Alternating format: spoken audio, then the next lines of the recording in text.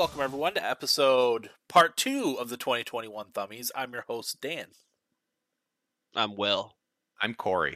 So yeah, as I said, this is part 2 of our 2021 Thumbie episode. We had to break it into 2 parts due to a late start last time, and these episodes usually run a little bit longer than our standard episode now, which is between an hour and 90 minutes. So I think we were right around the 90-minute mark for part 1 of the Thummies.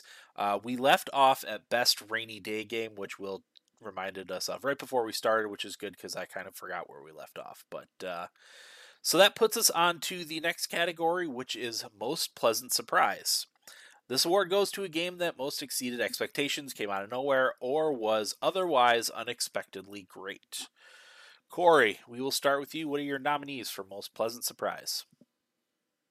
I'm gonna go again. I don't have a full list of nominees, but I'll throw Tales of Arise in there for my pick.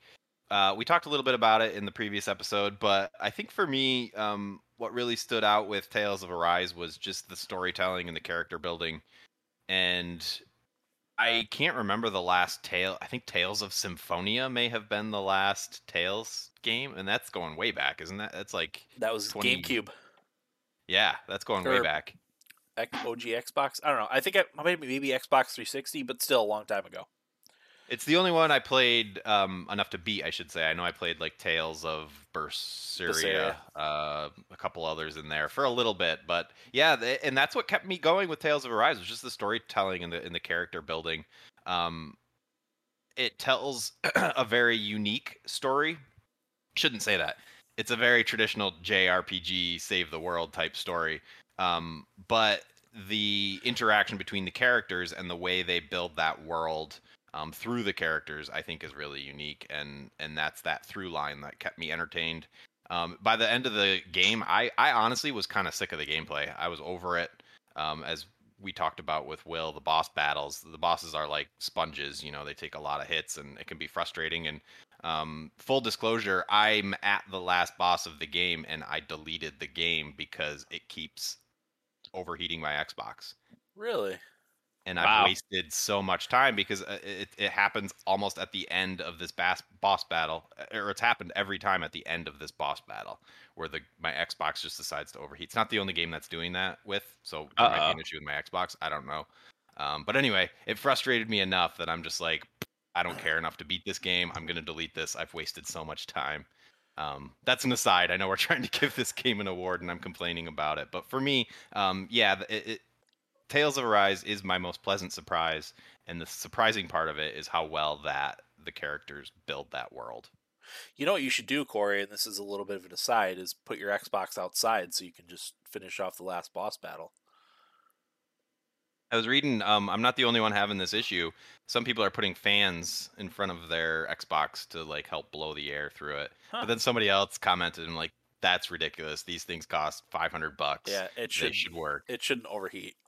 I agree with that. I'm not gonna put a fan in front of it. I'll probably just end up sending it back to Microsoft for repairs. I guess that's what most people are doing. Huh. Okay. Is the new Red Ring? Yeah, pretty much. Sucks. Breaking consoles. Do you have any other nominees, Corey? Not at the moment, but as you guys talk, I might want to throw some more in there. So. Okay. For me, it's going to be the only one I have on my list is Halo Infinite. I think we were all somewhat expecting Halo Infinite to be maybe not, if not bad, but kind of, more of the same, I guess. And with all the delays that happened and, the graphics being not up to par, at least initially, I didn't expect much out of Halo. I didn't expect it to first of all, for the multiplayer to be as good as it was, and second of all, for the campaign to be as awesome as it was. So that, to me, was definitely a very pleasant surprise. It's nice to see Halo return to form a little bit after being fairly mediocre since Halo 3, Halo Reach, in my opinion. So, Halo Infinite. Good one. Yeah, that is a good one. Will, what do you got? So I have a list here. I also have Halo Infinite on there. followed by Diablo 2 Resurrected, Hitman 3, Far Cry 6, and then Xbox's indie game Output is another one that I put on there. The reasoning for that one is there's a lot of really awesome indie games on Game Pass that I think a lot of people should play. There's like Death's Door that's on there. Unsighted is another game that's on there that's pretty awesome. I'm blanking on other names because I just woke up, but there are a lot of Moonglow Bay is one I've been wanting to try. Yep, Moonglow Bay is on there. I mean, they just added Stardew Valley. The Rift Breaker was one that I played. Yep, Crosscode used to be on there too. But they constantly have indie games on there, which is awesome. And that's actually one of my favorite things about Game Pass is that a lot of the indie developers get a chance to get their game out there. I mean, this came out in 2022, but Nobody Saves the World, which is a game that Corey and I have both played so far this year. It's by the Guacamelee developers. That game is awesome. Yeah, so I think Xbox, as much as I've given them a hard time last episode, they do a lot right, especially now. Especially with the indie game output. I think what they do is very, very good for indies. It's like when Xbox and Microsoft in the 360 to the Xbox One days were terrible with indie developers, and Sony was the good one. Now it's like the inverse of that. So, yeah, you can tell that curation is done by someone who knows games. Yeah. It's not somebody in a suit just buying up indie games that that are around, because a lot of them are not very popular, not in the discussion, but awesome games if you just give them a chance. If the game sounds the least bit interesting, I encourage you to give it a chance. Yeah. Yeah, and I mean, if you're paying $10, $15 for Game Pass, as you said, just give it a try. If you don't like it, just delete it. You're just out a little bit of time. Yep, but people should play a lot of these games. I was very pleasantly surprised by a lot of them. And just run through the other ones real quick, like Far Cry 6. People said this game was awful, and then I played it, and I was like, this game's actually awesome. I don't know what people are saying. I think people are just kind of tired of the Far Cry formula. But like the open world is awesome. The gunplay has never been better. There's a lot of customization options. They gave us the best protagonist in the series. I think Anton Castillo is a good villain. Yeah, no, I was very surprised that people hated this game that much.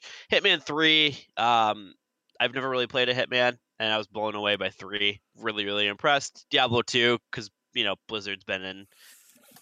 Apparently, the development of that game was very, very bad to the point where they had to outsource it to Vicarious Visions. So, for that coming out as good as it did is pretty impressive, and Dan talked about Halo Infinite. So what are we thinking here?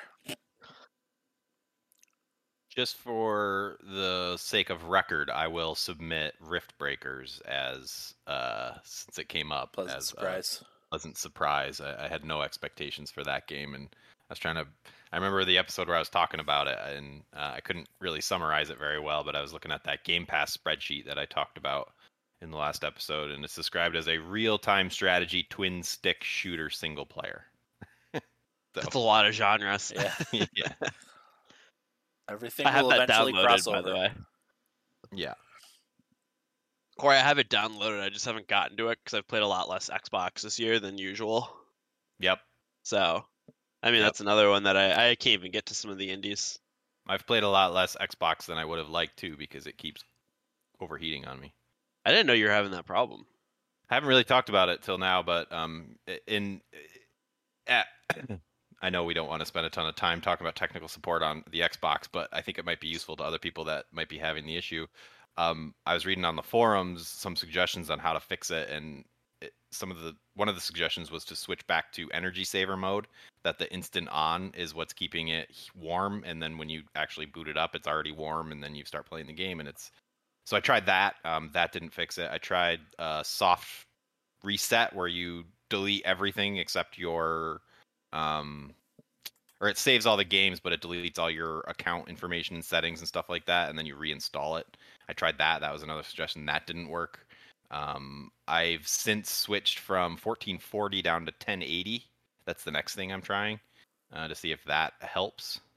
But it's really, really annoying when you spend so much money on these things that are supposed to be high-powered and just work, and they don't. Yeah, you shouldn't have to do that. Yeah. And it's crazy to me. I haven't even heard about Xbox having problems, and then you have it, and then you're finding a lot of people have been. Yep. That sucks. Yeah, where's the Yeah. reporting on that? I didn't know that was a thing either. Yeah, I've seen it nowhere. I mean, yeah, I'm only seeing it on forums of people with the exact same issue. And with similar games, Tales of Arise is one that has shown up. I forget which other game I was playing. Oh, It Takes Two. Me and Sophie are trying to again beat a boss in It Takes Two, and it keeps crashing at the exact same spot with the overheat error when I turn it back on. Uh, It sucks. Yikes. okay. Does that mean we don't give it to Xbox's indie games Until they get their shit straightened out. till they fix the console? No, I'm good. I'm good with whatever you guys think. Well, it'd either be that one or Halo Infinite.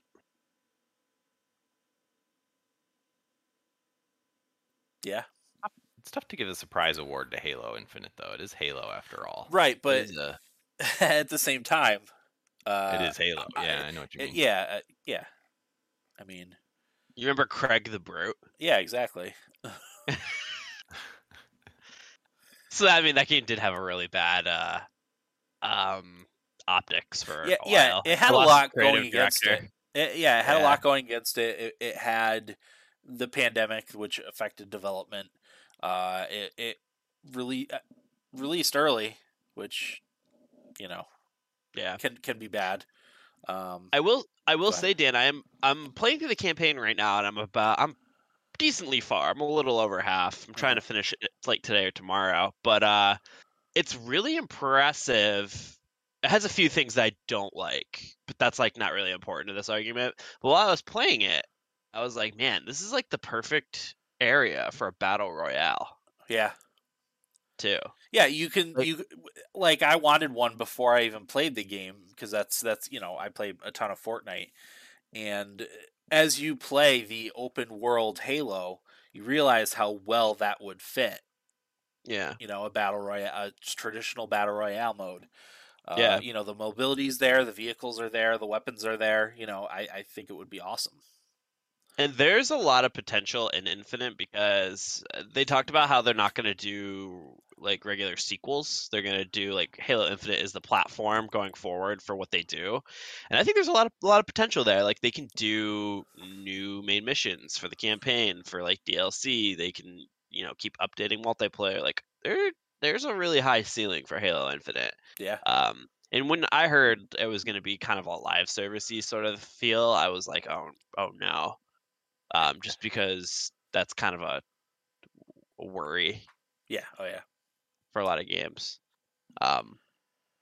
But yeah, I mean, I'm good with either or. So I will say I used to cringe at the live service aspect of games too, but I think they've gotten better about that sort of thing, and not Yeah. having it be quite so money grubbing and cringy yeah, as it used to be. I think Bungie kind of helped Yeah. save Yeah. that, even though they've had their own problems. But I think Bungie's kind of helped show that you can do it right. Yeah. I still would rather the traditional game. Like that's why I like Nintendo so much. You buy one of their games and it's ready first of all when you Yeah. buy it. And yeah, you spend your $60, you have the game, you can play it as much as you want on on a physical off the physical media. Whereas physical media and the other systems is just to install the game, and then you don't technically need it anymore after that. Yeah. But all right, what are we going with? I'm tossing my lot into the indie studios for the sole reason of support small business. I love your logic, Will. Sure. What are your thoughts, Corey? Yeah, I don't feel strongly about any of the selections here, so I'm going to defer to you two. If I need to cast a deciding vote, I will. Do you have a specific game in mind, Will?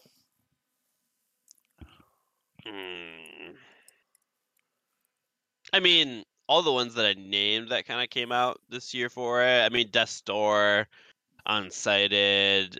I gotta remember Separate. Nobody Saves the World because it came out the very beginning of this year. Moonglow Bay. I played a little bit of. If you want it to be a specific game, then we can do Halo.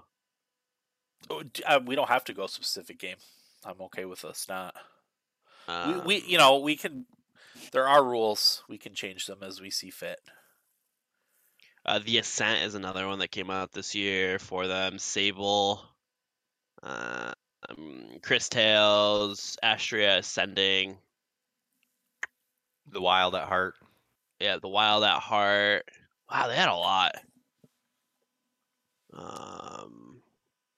Yeah, I mean, those are all really solid indie games that all came out on Game Pass.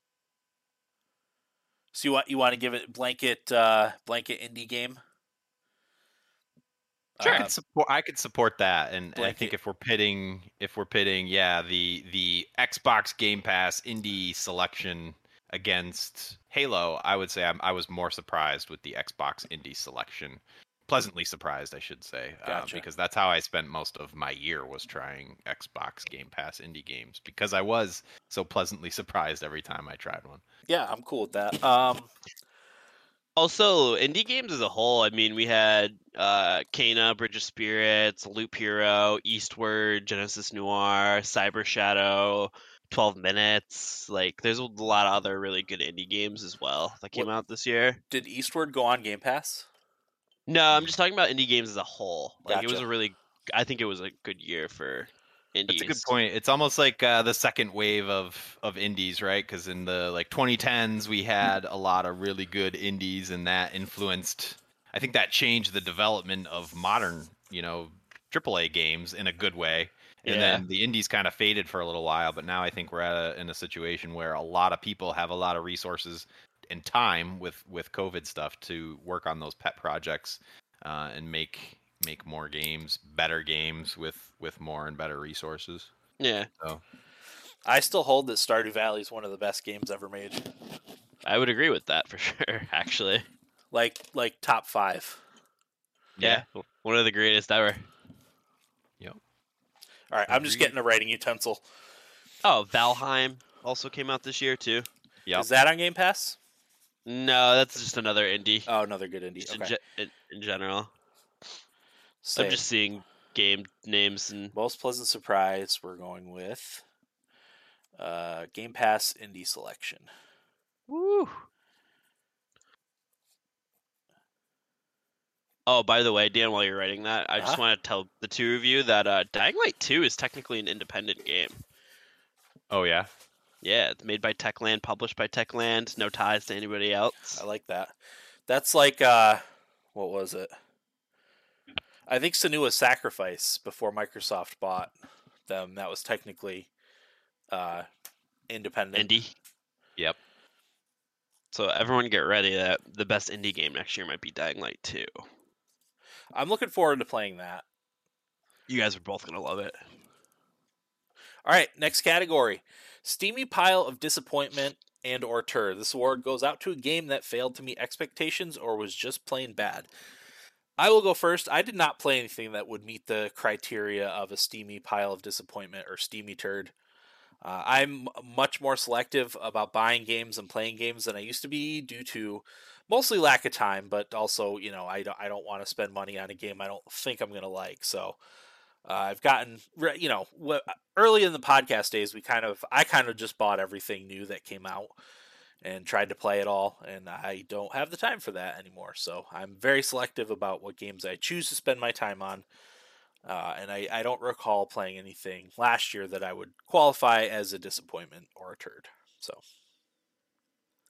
Okay. Will. All right, so my first pick, and this isn't exactly fair to have this in here because it wasn't a bad game. It never clicked with me, and I think it got overrated. And that's Deathloop by Arcane Studios. This was getting Game of the Year praise, and I went in being like, oh wow, this game's sitting at a 88. People love it. I played it and I was like, it didn't click with me. And every time I go back to it, I just can't play it. Like I can't get into it. And I think the problem is it's not as open-ended as it gives off, or that the trailers leading up to it gave off. Like I was under the impression that you could literally do this game however you want to kill the visionaries, and like it's kind of way more linear and they lead you down a path way more than I thought you would, and it kind of bummed me out because I was really excited to play this game because like So Sony kind of went. Go ahead. You thought it was going to be more like Dishonored. 100%. Yep. And like it plays nice, it really does. The shooting's nice, the abilities are cool. I think Juliana coming into the map to kill you is pretty cool. Like you can do a cat and mouse sort of game on that. That's for people who played or haven't played the game. Juliana is like the antagonist. That's one of the visionaries that like hunts you when you're playing the game, which I think is really cool. And that can become like a playable person. Like somebody online can play as Juliana to try to kill you because you play as Colt trying to kill all the visionaries. So like I think there's a lot of really good ideas. I just feel like I feel like I wanted it to be more open-ended and it never clicked with me, and I'm having a hard time going back to it, but I only maybe put 2 to 3 hours into it, and I will get back to it at some point. I think what ended up happening is I also started playing Mass Effect around the same time as Deathloop, so that kind of hurt my. And then Far Cry came out right after as well, so that kind of just like threw off my timing. My main one though is the phrase "it'll be good in a couple of months," which has been happening a lot for games recently. Depending on who you ask, Halo Infinite is one.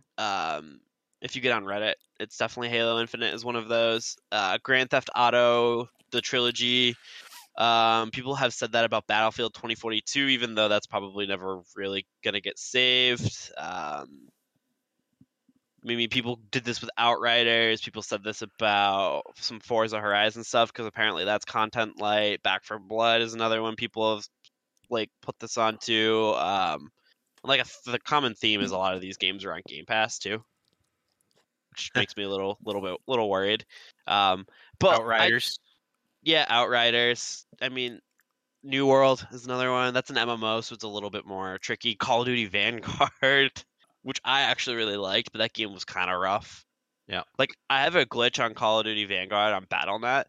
So as soon as I open the app, it says I'm playing the game, so I can't update it or close it, and it's stuck on that, and I can't figure out how to kill the app no matter what I do. I can't end the task. It just says playing now, and I can't do anything with it. Nice. So the game's just like bricked on my computer. It's a good one.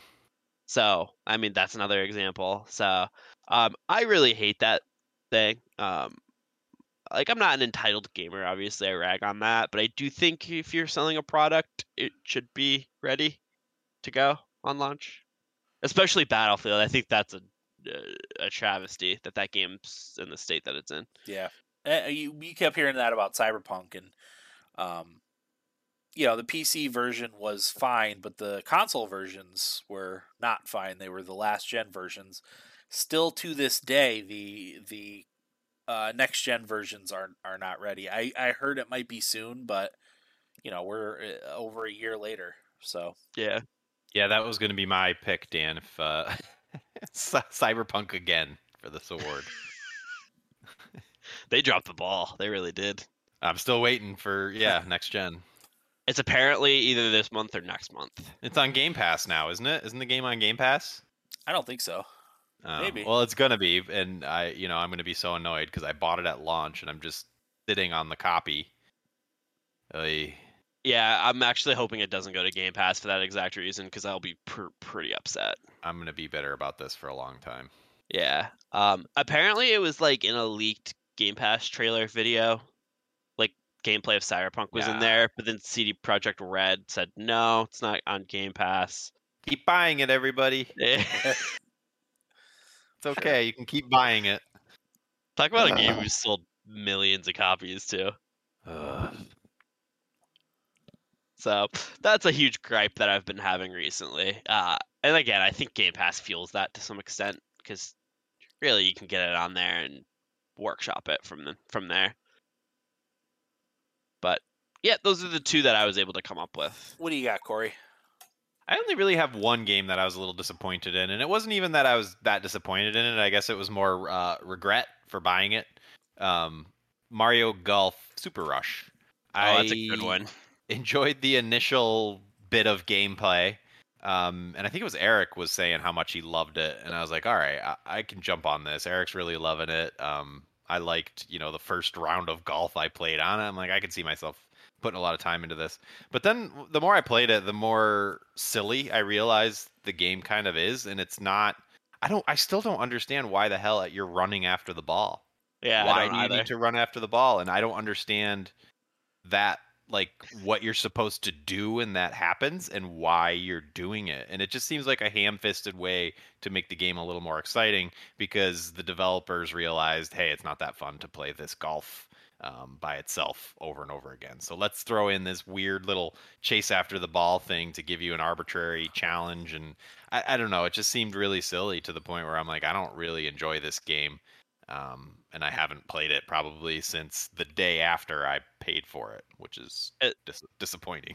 It's the stupid Americans need another carrot to keep them going. Maybe. I mean, it's Mario, so it's Japanese, but who knows? I don't know what the design influence was there, but not for me. And yeah, I guess. And again, I didn't hate it. It's just like I didn't. And once I peeled back the curtain a little bit more after I paid for it, I realized I didn't like it enough to keep paying for it, playing it, and I regretted paying for it. Did you get a physical copy? No. One of the rare times I bought digital. I also bought digital Pokemon. I did too. Just because I was lazy and I wanted to play and I didn't want to have to go to the store. At least you both like that, you know? Oh, I love it. Well, we'll talk about that another time. That's our next episode. Spoiler alert for people. So All yeah, right. Mario Golf Super Rush is my disappointment. Now I won't call it a turd. That's not fair to it, but it is a disappointment to me. Gotcha. Okay. So what are we thinking? So if I would have Super Mario Golf in my list as well. Just I completely forgot about it. And then as Corey said, disappointment. Just because that game felt, again, content light. It was a super silly premise, and I hated the abilities that they put in there to kind of ruin the golf a little bit. So that's actually not a bad one. I don't know. I'm okay with Mario Golf. I liked it more than you did, Corey, and played, I don't know, maybe 20, 25, 30 hours or so. But then I put it down and haven't touched it since. Yeah. They ought to take some elements from Kirby's Dream Course and put them into the modern Mario Golf games. I mean, Kirby's Dream Course still holds up too. Yeah, that was some good golfing. Yeah. So were you going Mario Golf? I'm fine with that. Sure. All right. Will, your arguments were way better than mine. I feel bad, but I don't feel right giving it to Deathloop. Yeah, that's what I was thinking too. Because looking back, we'll look at our awards and be like, Deathloop, like disappointment, turd. People loved that game. Yeah, but if you can remember why you felt it was valid being on that list, I'm okay with it. So I follow a couple reviewers pretty closely, just because usually like I either really value their opinion or like I'm in lockstep a lot of the time with what they put out.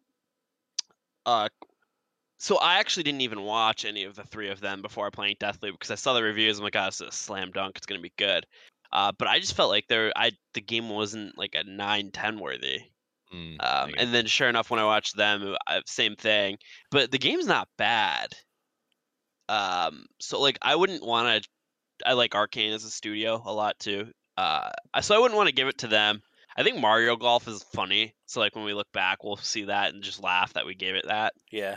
Agreed. It's like when we gave it to Spider-Man, or popular game we're least likely to play. It was something we gave Spider-Man a ridiculously negative award on here for some reason, and it's like that was probably my fault. Yeah, because of the superhero fatigue. Yeah, I don't blame you. No matter how good it is, I'm not going to play it. I'm just not. I mean, when we get to the next category, I have a superhero game right in there. But I've played Spider-Man since. I'm like, oh, this is awesome. Why did we agree to give it an Sure. award? So, Okay. Mario Golf.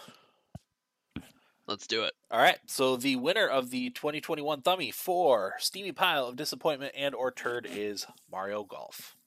Mario Golf Superstars? Sure. Super Rush. Super Rush. Super That's Rush. right. Yes. Yep.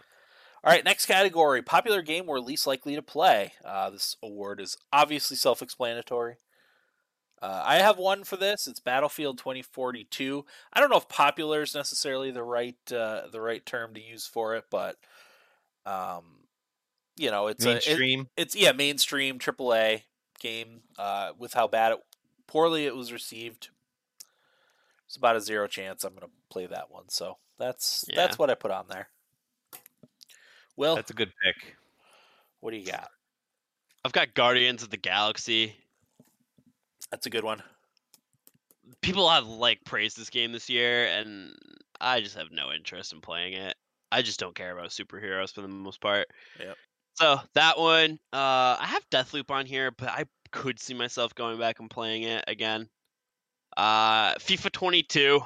I'm kind of really just drying out in sports games. I barely played NHL this year. And then GTA, the trilogy. I've never been a Grand Theft Auto fan, and then they kind of butchered the remasters, so it's like, eh. The only reason I might play it is because San Andreas, I think, is on Game Pass, and I have it downloaded, so I'm halfway there. I just have to click start. Mm-hmm. But I mean, I haven't yet, so I probably won't ever do it. So I would say my main one would be Guardians of the Galaxy. That's a good one. I would probably also put that on my list. Again, with it being a superhero game, zero interest in that. What do you got, Corey? I didn't have a good one prepared. I agree with both of your picks. I mean, I would say something like Deathloop because it's on PlayStation, but I will probably end up playing that at some point. My disappointment in not owning a PlayStation is showing, but yeah, I'm good with Battlefield and what was yours again, Will? Guardians of the Galaxy. Guardians of the Galaxy. Yeah, I'm good with either one of those. I think Guardians of the Galaxy is a better pick than Battlefield because Battlefield was garbage, and Guardians of the Galaxy supposedly wasn't. So yeah, that's the trendy game of the year pick from a lot of people. Yeah, so I think that's a great one. So yeah, I'll never touch that. All in favor? Aye. All right. Guardians of the Galaxy is the winner for the 2021 Thummy for popular game we're least likely to play. It's funny because my friend Dakota has been playing it and he loves it. You know what? And it's if it was not superheroes, I probably would play it. Yeah. If it was something cool that I liked. It's a little part of me is sad that Insomniac is making Spider-Man 2 and now that Wolverine game because it's they could be making so many games. Yeah. You know. Next on the list is We Demand More Award for Best New IP. This award goes out to a new intellectual property that we would like to see more of. Corey, we'll start with you.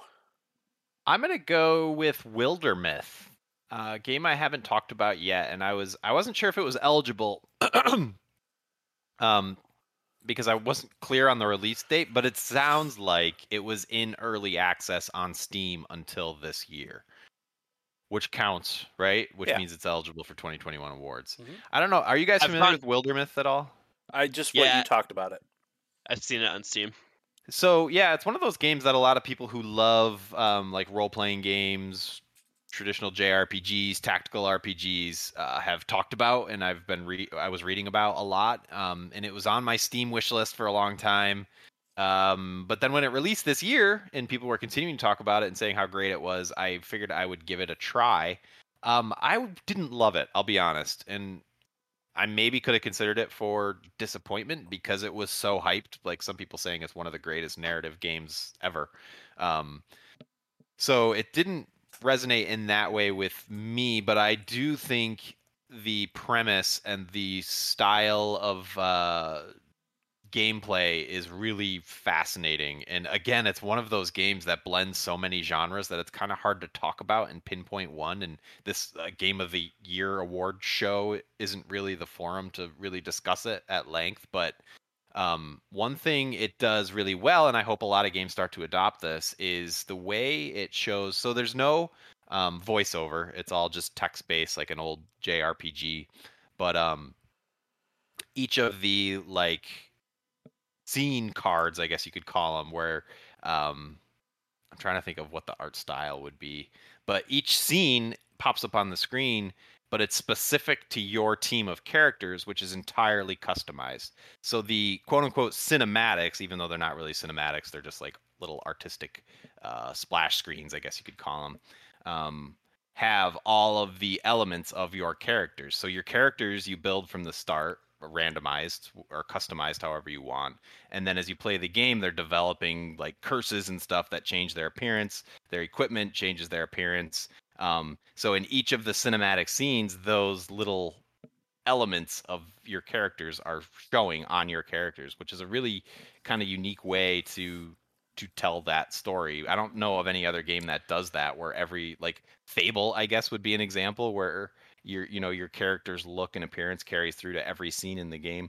But I just thought that was really interesting because it helps immerse you in your character's stories and makes you feel closer to them. And just for a little more background on that game, because I know I'm not really doing it justice talking about what it's all about, but it has that element of like generational gameplay where Massive Chalice, I think, is another example, where your characters are often dying and needing to be replaced with new characters who develop new stories that are very, very custom with a backstory, and like D&D almost, where you're developing your character's backstory in the beginning. You're doing a lot of that throughout the game, and it influences the type of character your character becomes. Really interesting, but not a great game overall, but I would love to see what more resources could do for that type of game. That's a good pick. That sounds really interesting, Corey. Great. So I'm just better Excuse me. to summarize. This is from Wikipedia, and I just had it in front of me. But praise was mainly directed to the game's use of procedural generation for character development and storytelling. That's basically a much more succinct way to explain what I'm trying to say. Gotcha. Sounds good. Yeah, this game's got like 95 on Steam and like getting overwhelmingly positive reviews. Yeah, it's awesome, but a little rough around the edges for me. I could Okay. see, people who are a little more patient than me really enjoying it, but yeah. Yeah, interesting. It looks pretty cool. Yeah, I think both of you guys would love it. You should really try it if you get a chance. I'll add it to my wish list. Well, I think I must have bought it on Steam, so It's available for download. Share. Yep. All right, Will, what do Doing you that got? now? So I actually had nothing in here at all. But the more I think about it, is I would probably put Deathloop in there. Just because I think a sequel could be really good. For all the reasons I talked about, like when I gave it my steamy pile of turd. If they improve upon all that stuff, then yeah, I think the game could be pretty awesome. Yeah, But it really kind of it. works as a proof of concept, and then you iron out all the bugs in the second game, right? Yep, exactly. The negatives, I should say. It'll be an Xbox exclusive, so Yeah. I also don't have anything on here. Going through my list, I didn't play anything that I felt like would qualify for a best new IP. I might not have even played any new IPs this year. So there wasn't many. Abstaining again. Unfortunately, I hate to abstain, but I have to abstain. Well, it's like, what? Do you want to see a sequel to It Takes Two? You know what I mean? Yeah, I didn't even play that. People might. I wish I could beat it, but my Xbox keeps crashing. That's so unfortunate. Should have got a PlayStation. Yeah, right. Just don't play Returnal on it. Maybe I'll fight Microsoft for a refund. Buy a PlayStation. Can you get one? A refund? No, a PlayStation. Can I get one? Yeah. I would get one if Microsoft gave me my money back for my Xbox. No, I mean, are they available? Can you buy them? Oh, my friend, you guys know my friend Shane. He does that. He gets that stuff. Oh, okay, gotcha. He does. He. I don't know. He He does ha- it for friends. He has his ways. He doesn't upcharge or anything. He told me he felt really guilty because he knows how critical I am of like scalpers. Uh-huh. So he was asking me if I wanted one, and he's like, "I'll sell it to you at normal price." And he's like, "I've sold 10 of them at normal price. I haven't made a profit on 10 of them." Because he was telling me how he wants to sell one at a profit, but he felt guilty because he knows how I feel about that. He's like, "But I've already sold 10 at cost, so I haven't made a profit yet." And I'm like, "Shane, like, you do you. Yeah. It's cool. Just know that you're an asshole." Just get more chips. Come on. What are we doing? It's 2022. We don't have the chips yet. No, we don't. It's crazy to think about. We got to go to space. We got to mine the asteroids. We're gonna have to. I need my PlayStation. Let's go. This generation's gonna be marred by not being able to get a console. I don't know. Anyway, I feel strongly about Wildermyth here. Yeah, I'm good with that. Wildermyth. As long as you guys are good with it. Yeah, It'd be nice to have it Corey, on the list. when you mentioned that your things that happen to your character in the game and their equipment and stuff, when that kind of presents itself, I love that. That tickles me. So that's something I would absolutely love to see in a game. Yep. So, all right, best new IP. The 2021 Thummy goes to Wildermyth. Very nice. All right. Next category. I think this is a good one. Most valuable console. For console war purposes, this award goes out to the best console. Does there even need to be a discussion here? I don't know. It depends on what you're thinking. PlayStation, right? Okay. Yeah, that's what I put. I mean, I was going to say Switch, but okay, I'll hear that argument, Dan. I'm not going to make a huge argument. That's just, for me, that's the system I have in play, and the Switch, because most of the games that are on PlayStation and Xbox are also on PC, I haven't really felt a strong need to get a new console. I know I will at some point. My kids are all getting really into video games, and we're going to have to do something about that at some point. But for right now, the Switch PC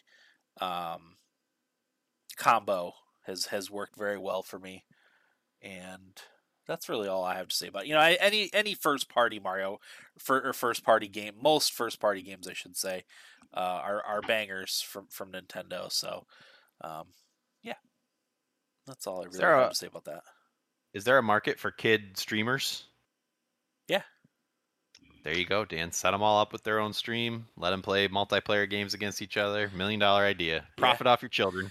Yeah, I mean, I do plan on doing that. It's at some point, so something similar. Not YouTube videos or whatever.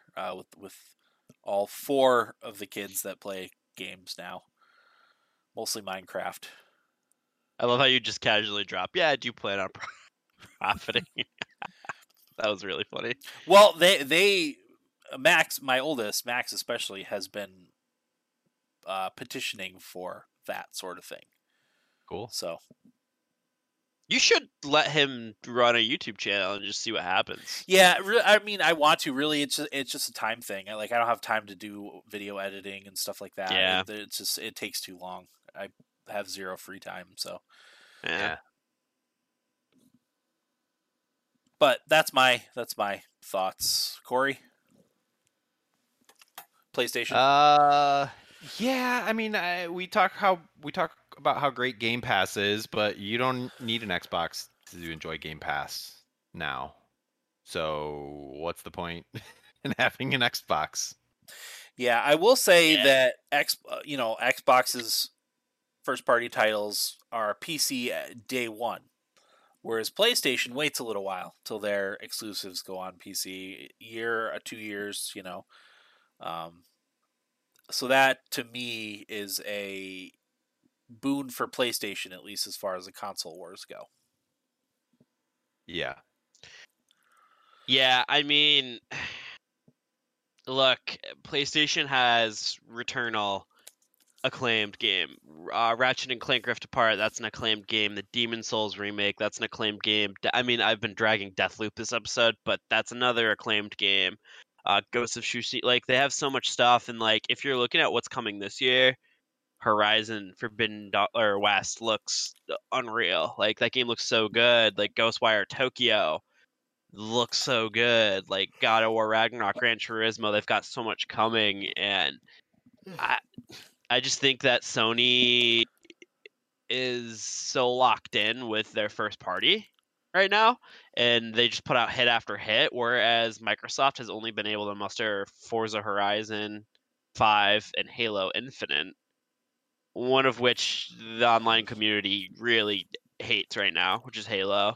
And Forza Horizon is a racing game, so like you only get so much mileage from that, in my opinion.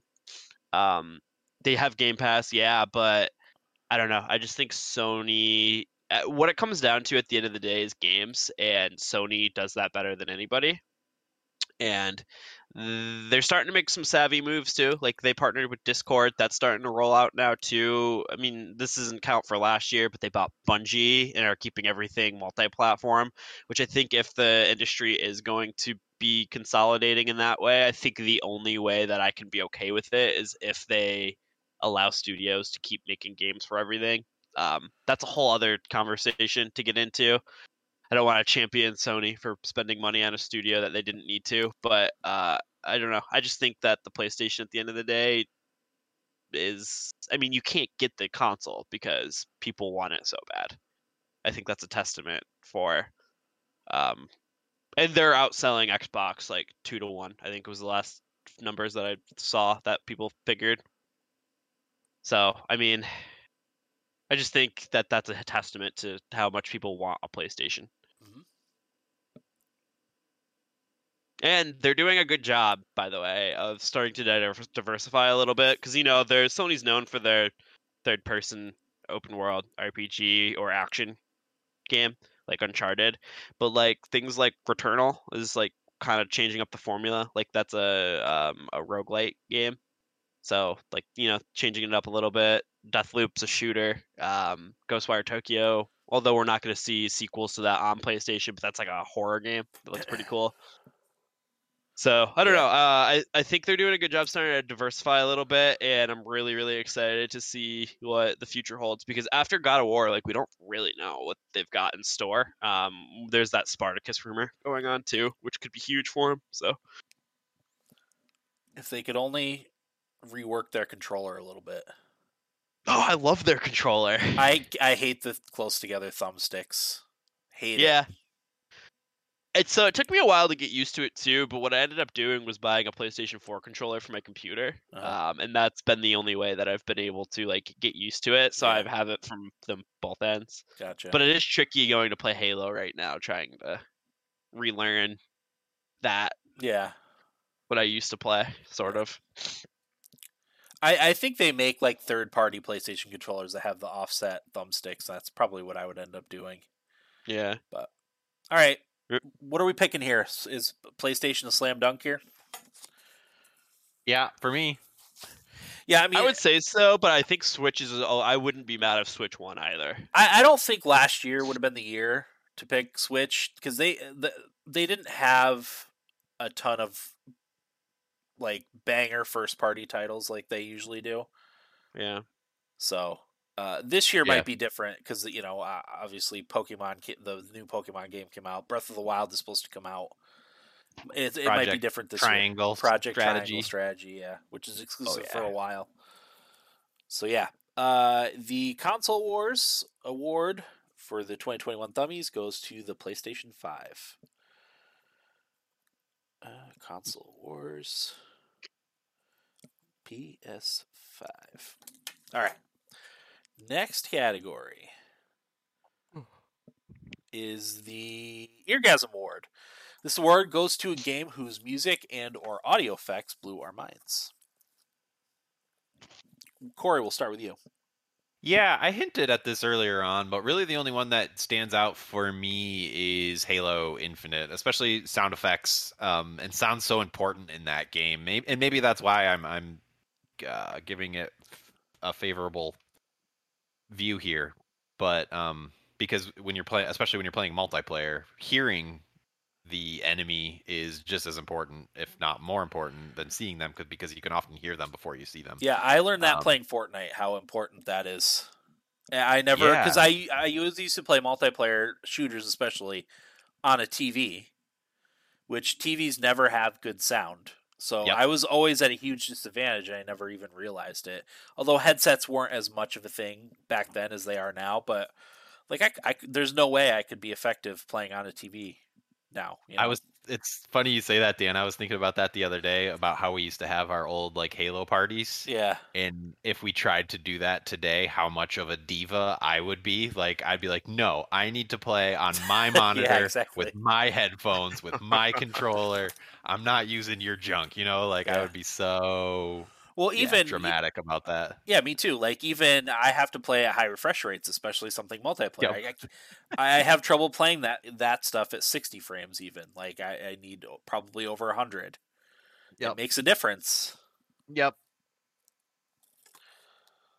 So, yeah, for me, that's really the only one. I might think of something else while you guys talk, but I was trying to think of what games had really good... Oh, Mass Effect Legendary Edition, especially with a lot of the improvements. Yeah. I think Will was the one that pointed out to me, because I remember talking to you guys when I was playing through the first Mass Effect in the Legendary Edition, saying like how great the music was and how I didn't remember it being that powerful. And I think it was you that said, Will, that they added more like swells, orchestral swells throughout the game, which really shows, and they're awesome when it happens. Yeah, they remastered all of the audio, so like you actually hear it, like you take note of it, which is really cool. Yeah. So for me, those two, for two different reasons, but I think two games that gave me eargasms. I also have Halo Infinite. I would have Mass Effect if I had played it last year, but I don't. And Halo Infinite, Corey, for a lot of the reasons that you mentioned. Also, the Halo theme. When you boot that up, just you feel it. You feel it in your gut. Yeah. So, does it cut for you guys? Does that song cut for you guys as soon as the menu loads? No. It's one thing I noticed that it does for me, that it makes no sense, because you're right, that swell, that sound, when it comes up is really welcoming and nostalgic, but for me it just cuts as soon as the menu like fully loads. Yeah, I don't know. I never noticed it, so. All right, watch for it next time, or listen for it, I should say. After we finish podcast, I'm gonna play more campaign, and I'll let you know. When are they doing speaking of campaign, when's the multiplayer campaign? Have they added that yet? No, I don't think so. Some point this year, maybe. That and Forge got delayed, I think. Gotcha. Okay, well, what do you got? I got a couple things here. I got Death's Door on there, Mass Effect Legendary Edition, Chivalry 2, Ratchet and Clank Rift Apart, Persona 5 Strikers, and Returnal. Death's Door, because the music is pretty incredible for that game. I really highly recommend the two of you play it. I think it's a short game too. It's only like 8 hours if you want to go through it quickly, but very fantastic game. One of the best indies this year. Mass Effect Legendary Edition we talked about. Chivalry 2 is awesome because for people who haven't played this is like a old time like knights and stuff doing fighting on the battlefield and trying to do objectives. Like think Battlefield where you're trying to progress objectives, but in a ancient England like sword fighting battles.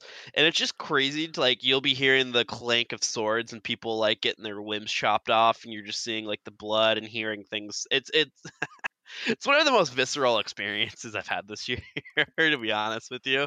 Having good headphones on and me and my friends are laughing. Persona 5 Strikers, because Persona as like a series as a whole like has one of the most, in my opinion, iconic soundtracks, like stylized music at least. It's got that like weird jazzy like funk music kind of going on, and it's amazing. Every Persona has a great soundtrack, and Strikers is no different. Ratchet and Clank Rift Apart and Returnal I have high up there because not only do the games sound really good with all of the audio cues they got going on, but the DualSense controller adds a way more experience. And I know that's not fully an eargasm, but like while you're playing Returnal and it's raining in the game, you feel the rain on the controller. Like it's one of the most craziest experiences I've ever had. Like you just feel like the rain's hitting you, but you feel it through the controller, and that like as a whole like brings you way more into the experience. It's really hard to explain, and it sucks neither of you have a PlayStation because if you played it, you would know what I mean. Yeah. It's like if you're playing what Plague you're Tale- what you're saying ahead. is we need a new category for the thummies. The actual orgasm award. Yeah, honestly. Well, it's more that the game has a, because I know what you're talking about with the HD rumble on some of the Nintendo Switch games. Yeah. And you know the motion control aiming, if done well, adds a new element to a game that I think takes it to another level. Yeah. Well, so like people who have played A Plague Tale's Innocence, because that was a game on free game on PlayStation this year, so a lot of people played it. And the PS5 update, like they said, you could feel the rats. Like if you're in a section where there's a lot of rats, you felt the rats like crawling on you through the controller. And that, like, I know it's not an eargasm, but it adds just so much more to the experience that like is tangentially aligned with hearing things. You know what I mean? Yep. I know exactly what you're talking about. And I'm good with not giving Returnal and Ratchet and Clank that because they both do this, and like how they use the adaptive triggers is crazy too. So like I'm good with not giving it to those because I mean it's technically not just hearing, but I had to talk about that because it's a wild experience. I do sort of understand why controllers are more expensive, especially if it's doing stuff like that. So. All right. So what are we thinking here? We'll make some compelling arguments. If I have to pick one, I'm putting Chivalry 2 forward. I think you both would love this game. I believe I played the first one a little bit. Yeah. Or something something similar. Too. Oh, it's fun. Yeah, because when the first Chivalry came out, wasn't there another game that was like similar to it? Yeah. Mordhau. What is it, Will? Mordhau or something like that. Yeah, maybe I'm confusing those two. It's funny, like my friend Evan was saying how much I would love it. I never bought it, and then he's just like, I'm buying it for all of you, so you all play it. And turns out it's like it's really awesome. Yeah, I'm good with that. As much as I like. Well, it's nice to go off the board too a little bit. Definitely. Oh yeah, acknowledge something that hasn't been acknowledged. Yeah. And I had seen TikToks, Will, of that. Yeah. That game, not necessarily of the sound effects for it, but of people playing that and having a hoot and a holler. Yeah, and you can play it in first or third person, and like if you want to be like MLG good, you play third person. But me and Dakota play first person. So like you'll be sword fighting, dueling somebody on the 40 versus 40 combat, and out of nowhere somebody will just come behind you and chop your head off entirely, and you just drop dead, and you're like, what happened? Like I was playing last night and somebody launched a catapult boulder while we were pushing the objective, and it landed in a group of people, and everyone's limbs and body parts were flying everywhere. And like I watched it happen from afar with Evan, and we started dying laughing because it was just so hilarious. So that sounds awesome. So yeah, the 2021 Thumbie for Eargasm Award goes to Chivalry 2.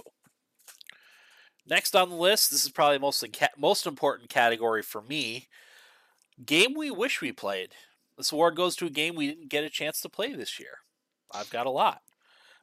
Starting with It Takes Two, Deathloop, Biomutant, Far Cry 6, and Hades, right? Hades came out last year?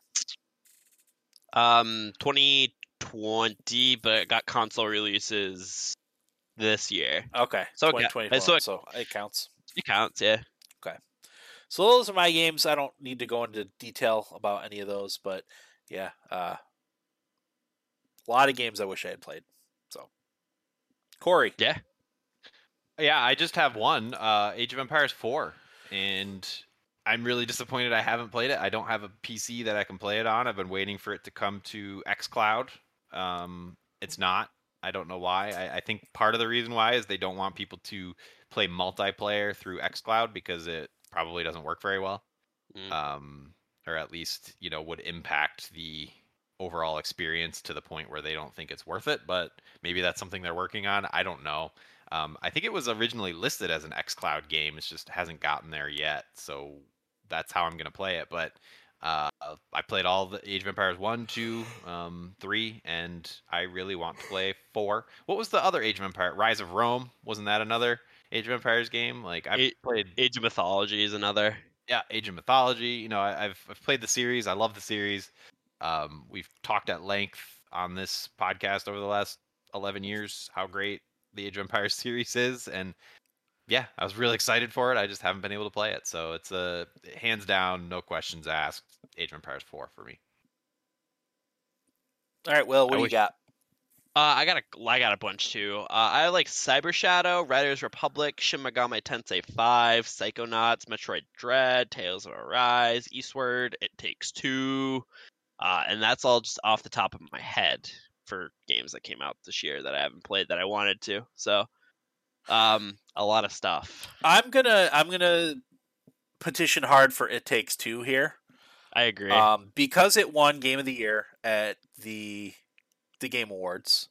Corey speaks very highly of it. It's a game that I think my wife and I would enjoy playing together.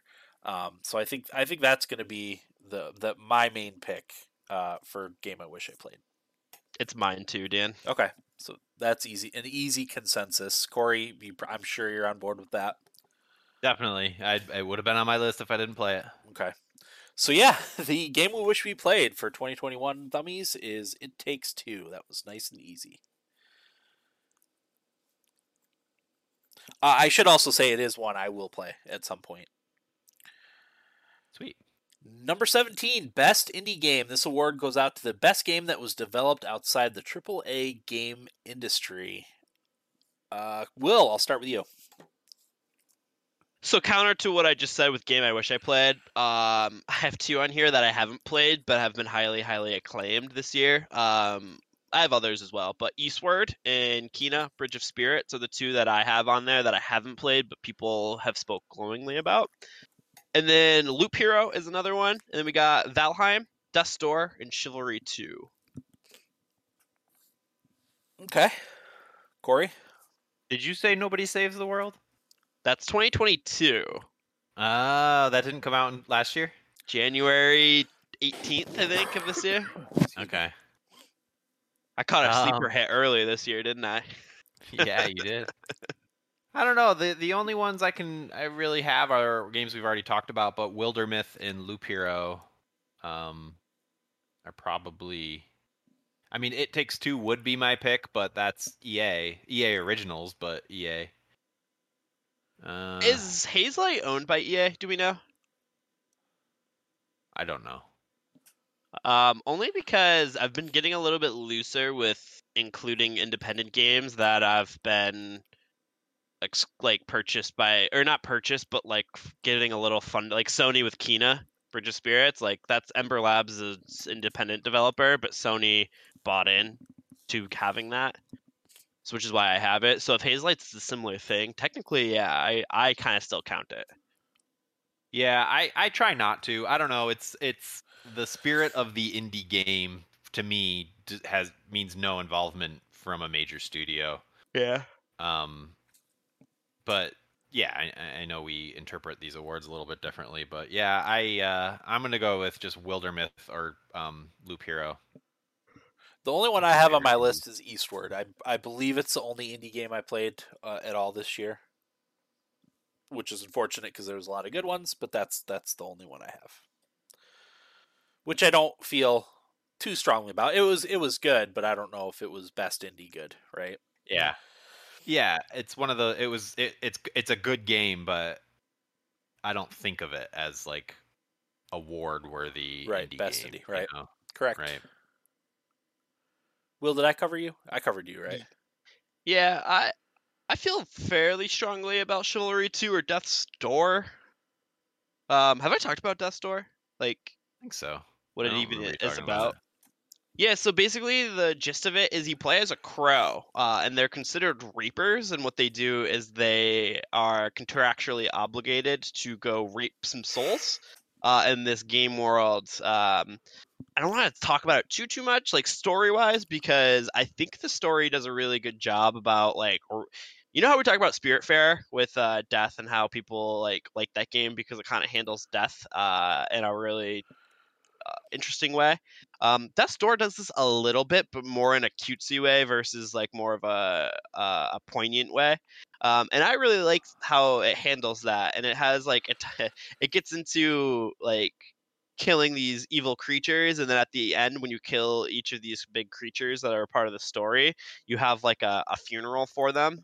And it's a really cool moment to hear how some of the characters talk about how like these are just people too that have gone down like a dark path sort of thing. And I always like that stuff and how they do it.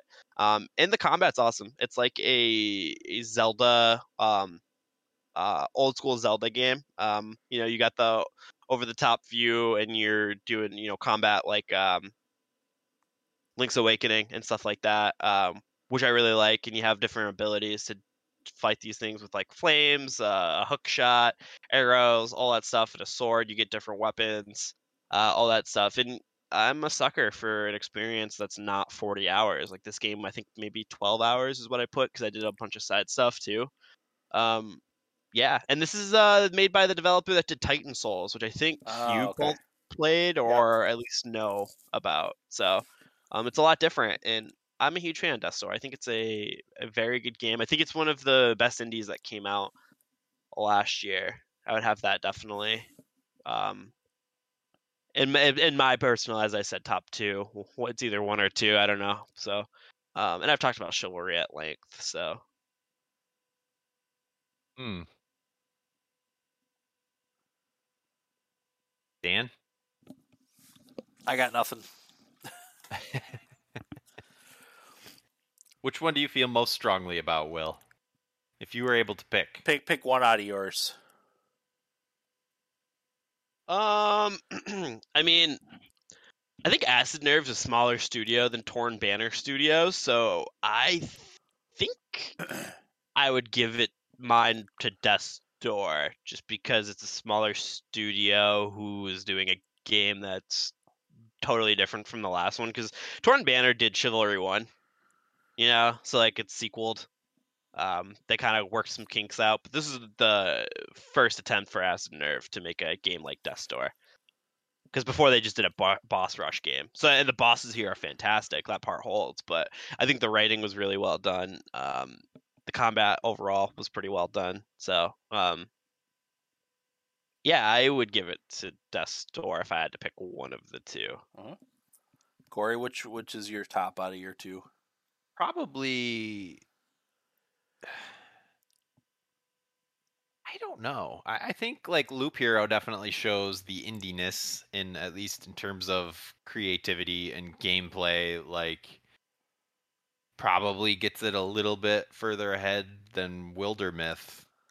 But I really don't feel strongly about either of them for the sake of this award. So I'm good deferring to Will's Death's Door pick. Okay. Yeah, if he's happy with it. Death's It's Door? tough because there's no crossover, right, between these games that we No. all played. I don't think so. I do think you both would really like Death's Door if you played it. Yeah, it sounds like a game I'd enjoy. All right, so the 2021 Thumbie for Best Indie Game goes to Death's Door. All right. Next category is the Best Ambassador Game. This award's a bit open to interpretation. So, Corey, I'll start with you. Oh boy. Yeah. I think I have to go with It Takes Two here. I know this is an award. We often talk about the rules of the award and which game which game should qualify, and I feel like this one we argue about too, which is kind of surprising because kind of that should be the opposite for this award, right? It should be a category we come together on and move forward as a team, and as ambassador category. But yeah, we always end up arguing a little bit. But for me, It Takes Two, because it does a lot of unique things that I think speak to a greater audience. We talked a little bit about it in the last episode about the relationship aspect of the game, both metaphorically and literally. So it's really good to play with a significant other.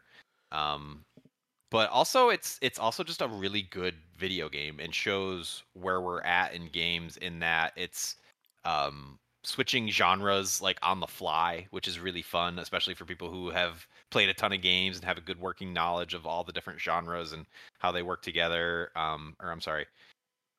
How each genre plays out separately from one another. So for that reason, I think it scratches the itch of being a really just great video game and also appealing to a broader audience. So for that reason, that it's my ambassador game. Yeah, in the past, I've taken the approach to this award as what is gaming in 2021? Like, what is a snapshot that you could present to people, not just necessarily a game that will bring other people into gaming, but what is gaming in 2021? Yes. So I think a lot that's caused some arguments. But again, I didn't play anything like that this year. Although I think, like you said, Corey, It Takes Two probably kind of covers both of those categories, right? Yeah. So, Will, what do you got? Honestly, so this is the first year that I had nothing in there because I looked at all the games that I played. And how I look at it generally is like ambassador game. It's something that you can show somebody that even they can take something out of. It can be a great story. It can be like a beautiful art style with a compelling gameplay to get people into that. And everything that I played this year, and this isn't to bash these games because I think they're all incredible games that I play, especially the ones in my top 5. But I just looked at them and I was like, man, like, can somebody get something out of this? Especially for my game of the year, I was like, no, definitely not. So, I like the It Takes Two pick because I did not play that, so I don't have the context for that game and what that means playing with somebody. So I like that pick for best ambassador game, and I feel like that fits what you both are saying, how you look at it and how I look at it too. Yeah, and just because you guys said your logic, my logic is usually, it's similar to what Dan said. Like, this is the game I would present to aliens, right? If they had no idea what video games were, just to kind of show like a good example of like what gaming is, where it's at currently, but making sure it's a sanitized game for a broader audience. So it is both, and for me, this game really works well for that. Yeah, works for me. So the 2021 Thummy for best ambassador game goes to It Takes Two. All right, baby. Next on the list is best moment. This award goes to a game that had an amazing moment or several. Will, we'll start with you. What do you got? Yeah, so I have 5. My first one is booting up Pokemon Brilliant Diamond. I'm a huge Generation 4 fan of Pokemon. I've been waiting for these remakes forever. I couldn't be happier when I booted it up for the first time and saw that intro screen. So I have that one in there. The 3v3 mode in Chivalry 2. This is where me and my friends get pretty toxic, and we've had some really fun fights with people, and like we get mad when we are like not doing well, and like just it's so much fun. If you've played Chivalry and you've played 3v3 with friends and you're doing like duel, like, so how it's structured is each person usually squares up with another person. Very rarely do others like gank each other, so it's like honorable. and then like if say there's one person left on the other team and me, Evan, and Dakota are left, like two of us will stand back and let the 1v1 happen and give the guy a chance to win. But when they don't stick to that policy, it gets the amount of fighting that we end up having is a lot of fun. So I think very highly of that mode. My next one is the Anton Castillo intro for Far Cry 6's villain. I don't want to spoil it, but it's a really cool monologue that he goes on when he gets introduced as the main bad guy, and how everything lines up to how you meet him is really cool. I think he was a very, very good villain. So I'm a huge fan of that moment. The deaths of Thane and Mordin in Mass Effect Legendary Edition. I'm not much of a crier, but I got a little misty, especially with Thane's death, because man, they did him dirty in Mass Effect 3. Because at least Mordin died, curing the genophage, but Thane died saving the council, which is not as cool in my opinion, because the council kind of sucks through most of the games. And then that moment where his son Kolia is reading from their like Bible, and Thane passes and Shepard comments on it, and Kolia goes, "Oh, that prayer wasn't for him; it was for you." Like, that moment is so powerful. Yeah. And the Mass Effect trilogy is just loaded with moments like that.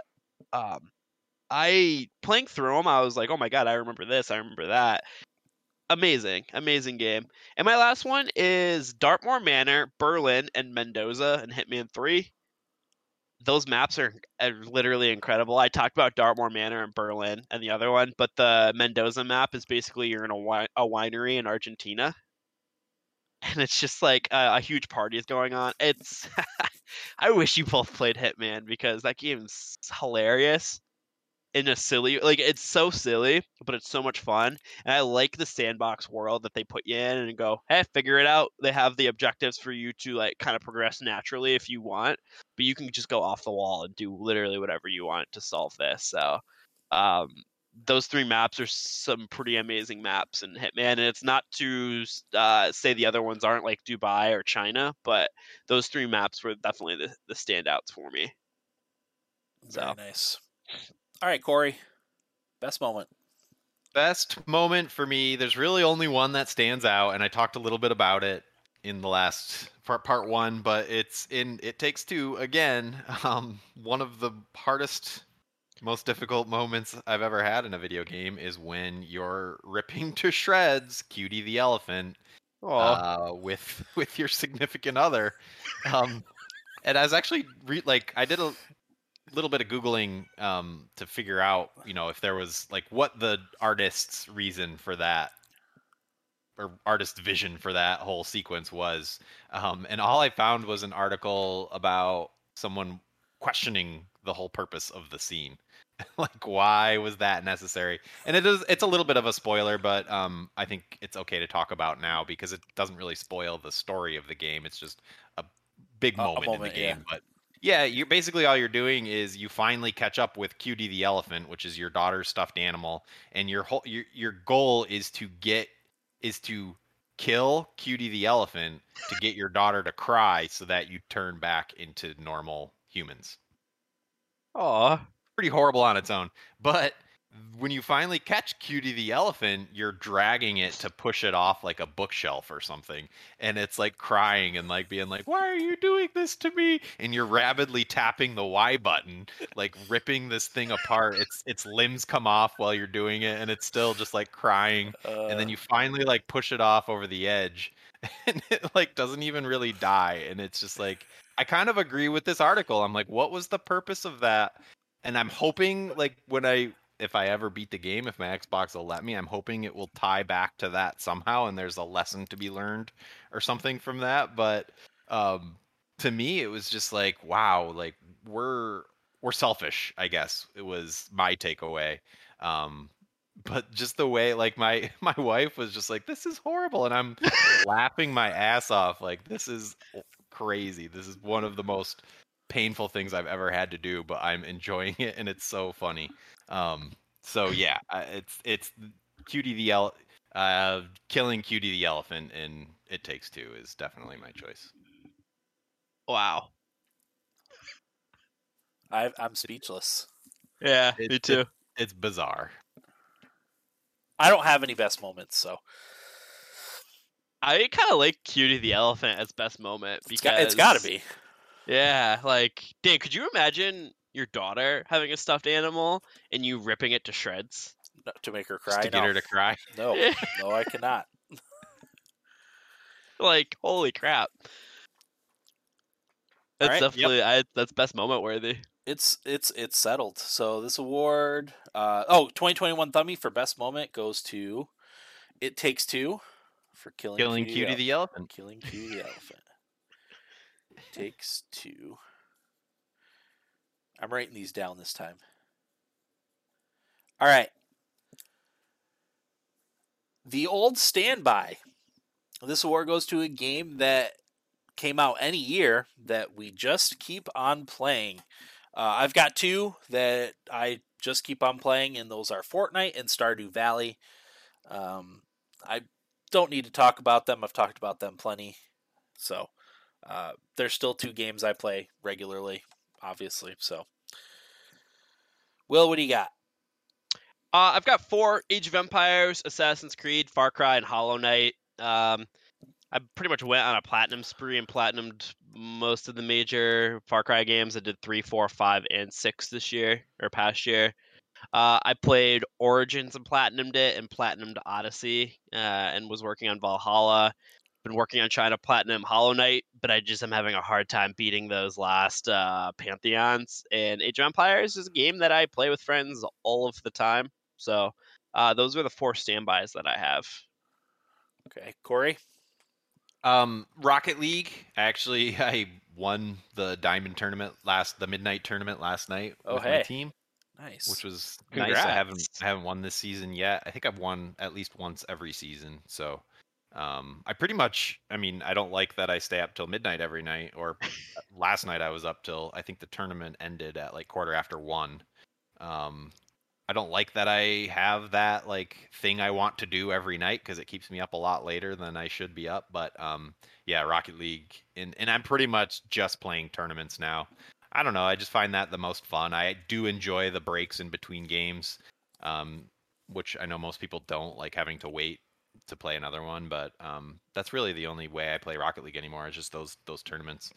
But then Dan, I really liked your Stardew Valley pick because I played the beach farm playthrough this past year, and that's the most I've ever played Stardew Valley. Even my original playthrough, I didn't get as far as I got in this beach playthrough. So, yeah, I mean that, as we talked about, that is arguably top 5 greatest game of all time. So, hard not to have Stardew Valley on the list. Yeah. All right. What are our thoughts? What do we feel strongly about? I think if I'm picking between those two, for me, I'll go Stardew Valley over Rocket League. It's also easier for me to do that without Eric here. Sure.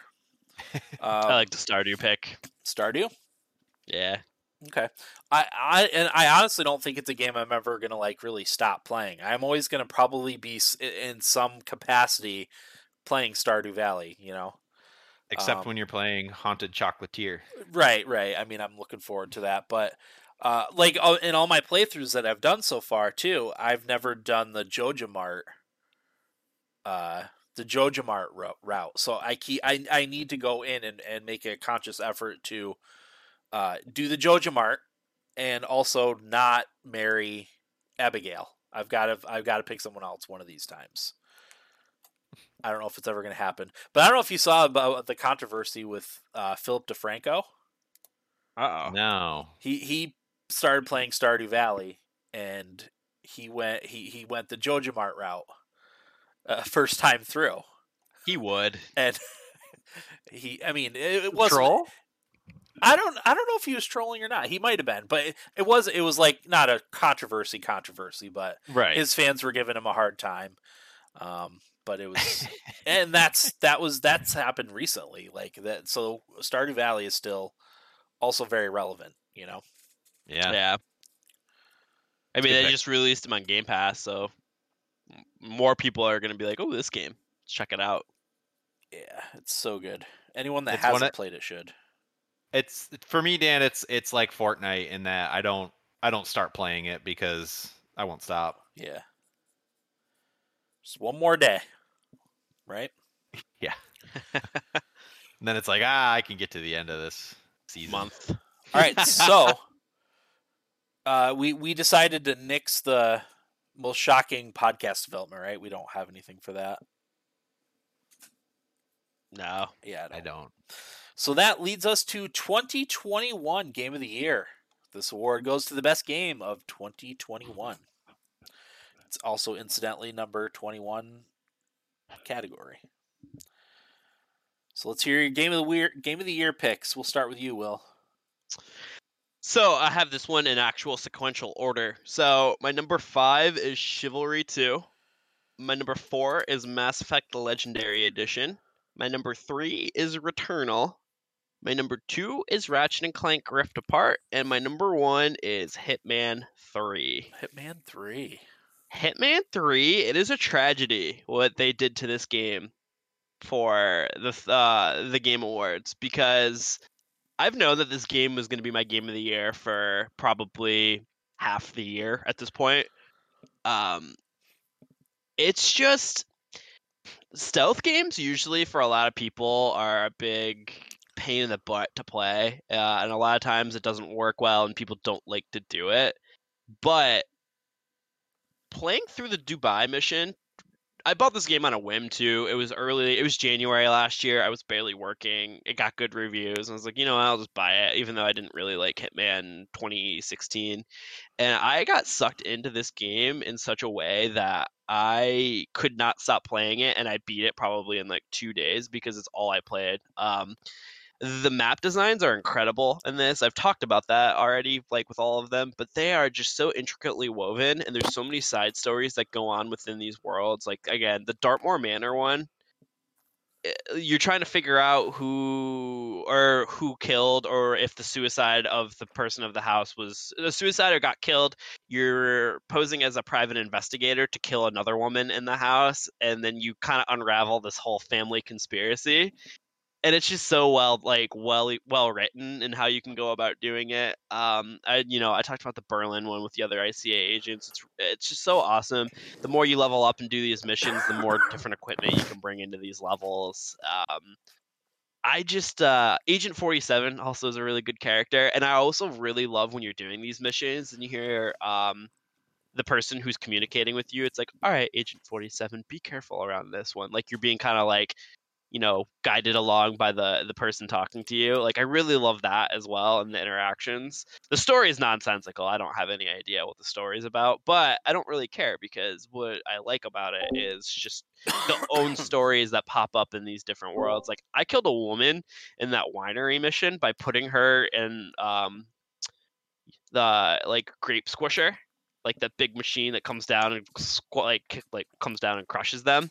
Like, I killed a woman in that just by leading her in there and turning it on. Like, it was just the way that you can kill people is so cool in this. And again, this game got done really dirty. I don't even think it was up for anything for the Game Awards, which is crazy, because I look at all the other games, like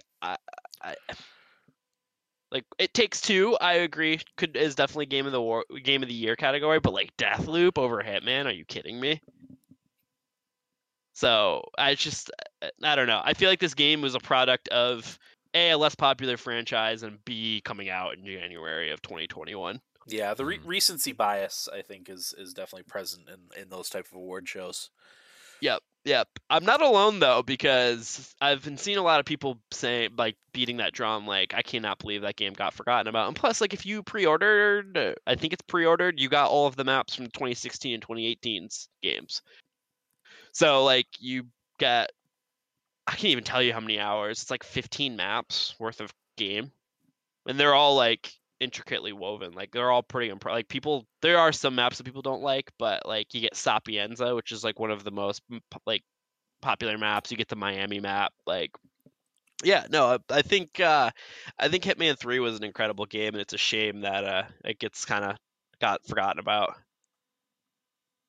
Very nice. Corey, Game of the Year. Yeah, I wish I was more in tune with the Hitman franchise. I do like the one Hitman that I played. I can't even tell you which one it was, but maybe came out like 7 years ago. I have no idea. Absolution? Maybe. Were you in like Brazil or something like that? I think so. Was it more of like a shooter? I don't remember shooting anything. Maybe it was 2016's version then. I remember like going through a big busy plaza square and like going up into hotel rooms and doing stuff while this Could festival was going on or something. it could be when they rebooted the franchise. That could be. Because I know Eric played the reboot. Okay. Because I remember he really liked it. I don't feel really strongly about any games from 2021. I think I said to you guys at the start that it's kind of not a great year for games from my perspective. I will say the only two games I think are worthy of discussion for me are Mass Effect and Halo. But beyond that, I would have a hard time really defending any games. But I don't think there's anything I haven't said about either of those games that I want to say now, other than they're really awesome games. I think Mass Effect has the benefit of many years worth of bug fixing and updates and polish and all that. So I think Mass Effect is the better package overall. But Halo does some really great things that still make it competitive in that regard. So I would be good with either of those. I would also be good with neither of them, if you guys have a game you feel strongly about. So I'll shut up now, but that's where I'm at. The only game I have on my list that I felt I could put forward as Game of the Year material is Halo Infinite. That said, I don't feel too awfully strongly about it. I think there's a little bit of recency bias there, but I didn't play anything really last year that blew me away, outside of being impressed with Halo Infinite. So, but again, that said, I don't feel strongly about that. I probably would have had Mass Effect on my list if I had played it last year. I started playing it this year, so I'm not going to count that.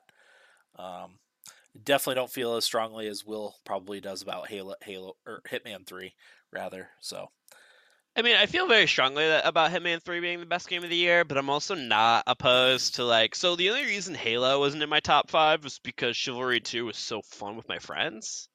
I don't play that game alone. Whereas I do play Halo by myself. So there's a little bit of a bias baked into Chivalry 2 being in my top 5. Otherwise, it was going to be Halo. You also have Mass Effect on your list, though. I feel weird giving Mass Effect Game of the Year after we have given it Game of the Year multiple times throughout the years of the podcast. I'm pretty sure we had a fight over Mass Effect 3 being Game of the Year for the year that it came out. If we did the podcast during Mass Effect 2, I bet we would have given that Game of the Year. I just feel weird about giving decade-old games Game of the Year for a remaster. Sure. I wanted to give it its due because, honestly, it is one of the best games to come out this year, which says a lot. But I don't want to give it Game of the Year because I do think games like Chivalry, Halo Infinite, Returnal, Ratchet and Clank, Hitman 3 did come out this year. I think they apply a little bit more towards the 2021 Game of the Year. I agree generally with that sentiment. I will say, though, that if I'm going to make an exception for any game or series, Mass Effect is the one that I would do it for. I agree. And also the experience of playing those games back to back to back is really unique and special, and I think is its own experience separate from the original releases. So for that reason, I'm still okay including on the list, but I do generally agree with what you're saying. It's if anything, that just knocks it back a peg for me. It's just, is that knocking it back enough pegs to disqualify it in relation to the other games? I don't know. Yeah, so I agree.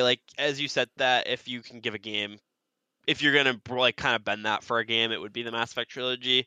But we have had in regards to the back to back to back, we've had 8 years, 9 years to be able to do that since Mass Effect 3 came out. So True. it's not a new phenomena that we're able to do that. I just think it's because we had so much distance between playing it, and then they made it so easy for us to be able to just effortlessly play back to back to back. But that's not like a new thing added in. Yeah. I just think the ease of it makes it more easier for us to do that. Yeah. So that's the only reason why I would not count it. But again, like I'm not gonna be like mad if we want to pick Mass Effect. Where do you land on that, Dan? Mass Effect being not really a new game. You know, how do you land? Yeah, I'm okay with it. If that's what we want to pick this year, it is Mass Effect. It is legendary. You know, I'm okay with it if that's what we decide to do. Well, I'm Yeah. struggling because for me, for Halo, a lot of what my love for Halo is the potential. You know, because if they released the was the campaign even released in 2021? Yeah, December. In December. At the end of December? Because I know multiplayer came the out. 8th, I think. Yeah. So multiplayer was like early November. Yeah, and then it was a campaign came month. out. Okay. But anyway, there's still no multiplayer campaign, right? Which I think would be maybe the best part of that game. Yeah. We talked about the potential for a battle royale, which I think would be awesome in that game. The Forge, you know, that's missing. The multiplayer game modes were pretty light last year. You know, there was a lot of questions surrounding that. But the canvas on which Halo Infinite was built was so compelling. That goes back to what Will was saying is, oh, this game will be better in a couple months. You know, Yeah. So you talked about a lot about that earlier. So that's why I'm struggling, because if I knock Halo for that, does that make Mass Effect the better game? But then I also agree with what Will's saying. So they both have these huge caveats that I don't know if they can overcome. So Hitman 3 doesn't have any caveats. Well, I think but I also didn't play it. That's kind of what we're saying, though.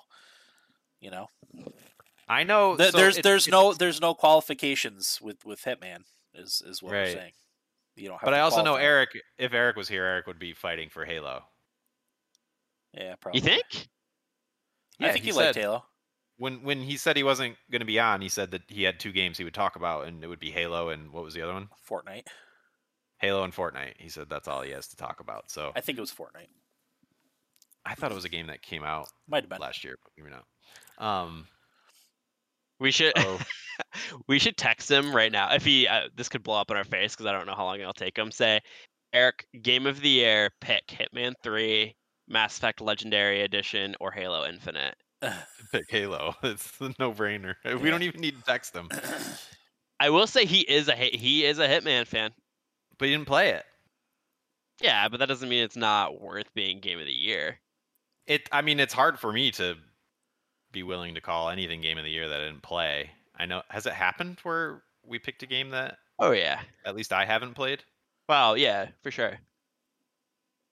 I know it's happened with me, at least. Like, I didn't play Celeste, but that I was like, yeah, pick that Game of the Year. Can't think of one, but yeah, I mean, I'm good. If you feel that strongly about Hitman, I'll concede, and for all the points that I already laid out, you know, it's the promise of what Halo could be. Still good on its own, but Game of the Year,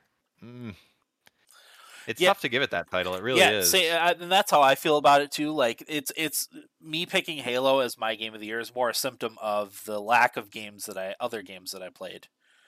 You know, it was good. It exceeded my expectations, definitely, but my expectations were fairly low. So you got to think of the company it's going to keep with all of the awards we've given out over the years. Like, does it really hold up with all those other games? And I mean, when you say Halo, it's like, oh well, yeah, definitely it does. But did we play Halo Infinite with the same fervor we played some of the other games that we've given awards to, like Celeste, like even like a game like Life is Strange, which in a different way was very engaging. I'm trying to think of some of the other awards, the games we've given awards to. BioShock Infinite 3. I mean, you know, I don't think Yeah. it holds up with those games. I really don't. Um, does Mass Effect Legendary Edition? Yes, but Will's point is very valid. It Right. wasn't really released this year. Yeah. Um, Yeah, the original Mass Effect was 2007. So you're talking almost 15 years ago. yeah. I'm laughing at the idea because I want to keep having the discussion here, but the inevitability of us giving Legendary Edition the Game of the Year for this year. Because I think that I don't know that it's inevitable. I think it's up to you, really, Will, to decide whether you think it should be. Well, because Dan. You said you would pick Mass Effect if you had played it. I would have had it on my list at least. Assuming you enjoyed it as much as me and Will. Yeah. So Will, I think it's really up to you to decide whether Hitman is worthy. Like I really do. Like, I mean, they've supported the game all year. Like, there's been 11 months of content that's been coming out for it. So like, we keep getting updates. Like, the maps, like, nobody speaks negatively about any of the maps that are in there. I mean, it just came out on Steam. People are mad about the pricing for that, so like, it's on everything now. I don't know. I just think that there's been no better gameplay experience from a game that released in 2021 than Hitman 3. I think it's a total package, which is everything we look for. It's a game that you can play as much as you want or as little as you want and get something out of, which I think is important.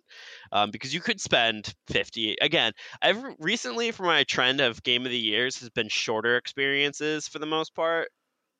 Which is kind of a bias. I do agree with that. But like, if you look Ratchet and Clank, you could beat that in a day. Returnal, that one's complicated. Chivalry 2, like, you can play as much of that one as you want or as little as you want from that one.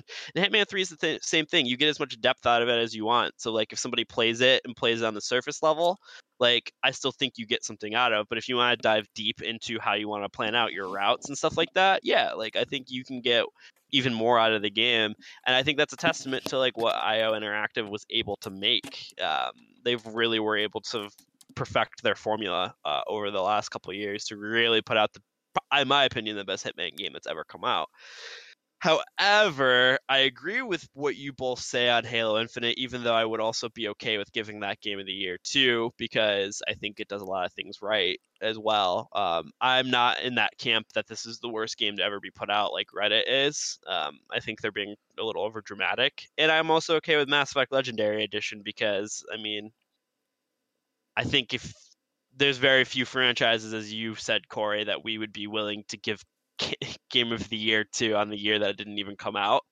And Mass Effect is like one of those ones. I would say like maybe a BioShock would be another one that we might do that for. But yeah, so like, I feel strongly that it should be Hitman 3, but I'm also not opposed. I'm really like sitting on the fence here, but I'm also not opposed for the other two that we just talked about.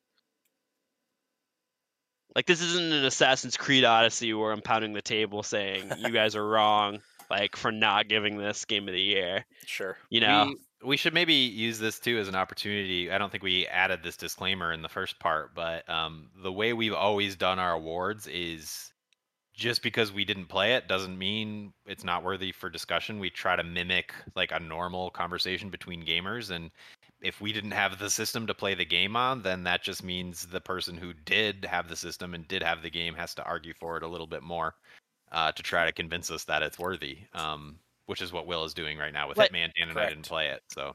Like, when I'm doing the rave mission for Berlin and Hitman 3, and I'm dropping like speakers on top of the ICA agents to kill them, like, that's just a really cool moment. And like, when you're doing the Dartmoor Manor mission and at the end you solve the murder mystery and the woman you're trying to kill realizes that you're there to actually kill her and you still help her solve who killed the brother, like, that's a really cool moment when you're sitting at the table hearing this interaction come out and then she lets you kill her. Like, that's a really cool thing. But also, you can just kill her with a sniper rifle from afar and she has no idea and you don't even have to do the mission. Like, it's just really cool moments like that in Hitman, and why I think so fondly of it. And also, like, I will admit, I think the game got did really dirty by the Game Awards, and that's also another reason why I feel probably a little bit more passionate about doing it, because like in my head I'm thinking, you know what, I'm giving it its due because it wasn't deserved that it got shafted from that. Yeah, I think I think it's one of the most solid experiences. Because like even when you look at other games on my list, like Returnal, like that had some issues. Ratchet and Clank, some people didn't like it because it was too short. I mean, you know, so like I think that this is one of those foolproof games that you know, is worthy of Game of the Year.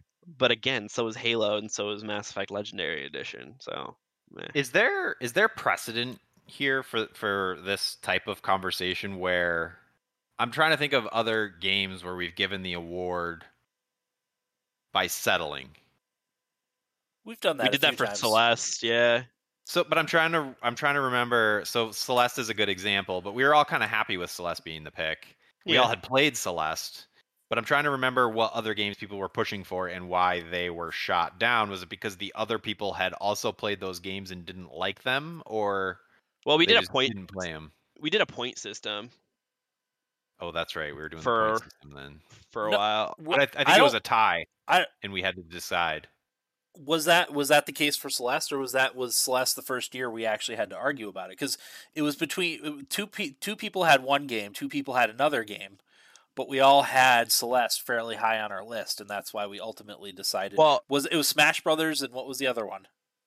Right? So what happened was Red Dead, Smash Dead. Brothers, Celeste. I had Odyssey as number one, so ranked higher, and I think I might have been the only one, but I said that I wasn't leaving that studio if we gave Red Dead Game of the Year because I fell asleep playing that game and thought That's it was right. boring. That's right. Okay. All right. So in that example, yeah, somebody had played one of the other games in consideration and didn't like it. I think that's a good reason to disqualify an award. But in this case, Dan and I haven't played Hitman. We don't have an opinion that we don't like it. It's hard to disqualify a game that someone feels passionate about for Game of the Year. Dan and I have also kind of qualified our love of Halo, right? Will and I have qualified our love of Mass Effect Legendary Edition. I don't know. It sounded more and more like it's going to be Hitman to me. But I think that's fair. Like I really feel like if I had played other things, that Halo wouldn't have been it. You know, I Yeah. did play other things. It's just not stuff that came out this year. You know, I spent a lot of time this year playing Stardew Valley and Fortnite and Breath of the Wild again. Like that's mostly what I played. And Halo Infinite has the recency bias as we've talked about. But yeah, I mean, it was just a light year for me playing new games last year. So that's ultimately why I picked Halo Infinite. Nothing else that I played earlier in the year really stuck out to me. In the Game of the Year conversation, anyway. Right. You know? Yeah. the games I really played and loved and would consider Game of the Year type games didn't come out this year. So Yeah, same. So I guess we're ultimately saying if you say yes, we will go with Hitman 3, right? Let's go Mass Effect. There's also that. I mean, in my younger years, I would have been like, yeah, but I also don't want it to not be representative of you two. But it is. It is. Like that's kind of what I'm saying by throwing out that disclaimer, like that's how we do our awards. It's conversational. It's not objective, right? We're not objectively trying to pick the best game of the year. We're trying to pick the game that we subjectively feel is the best game of the year. And basically, Dan and I are just saying we didn't really play a game that we feel is worthy of that. But if you did, then let's go with it. Yeah, you also played the most games this year, Will, by a wide margin. So true. I think your say has a lot more weight than mine does, for sure. Yeah, like I will say, like pretty early on, I was like, oh man, Hitman 3 is going to be a contender for Game of the Year. And then once we got into the fall, I was like, oh yeah, I mean, Hitman 3 is going to definitely be my Game of the Year. I've known that it was probably going to be for a while.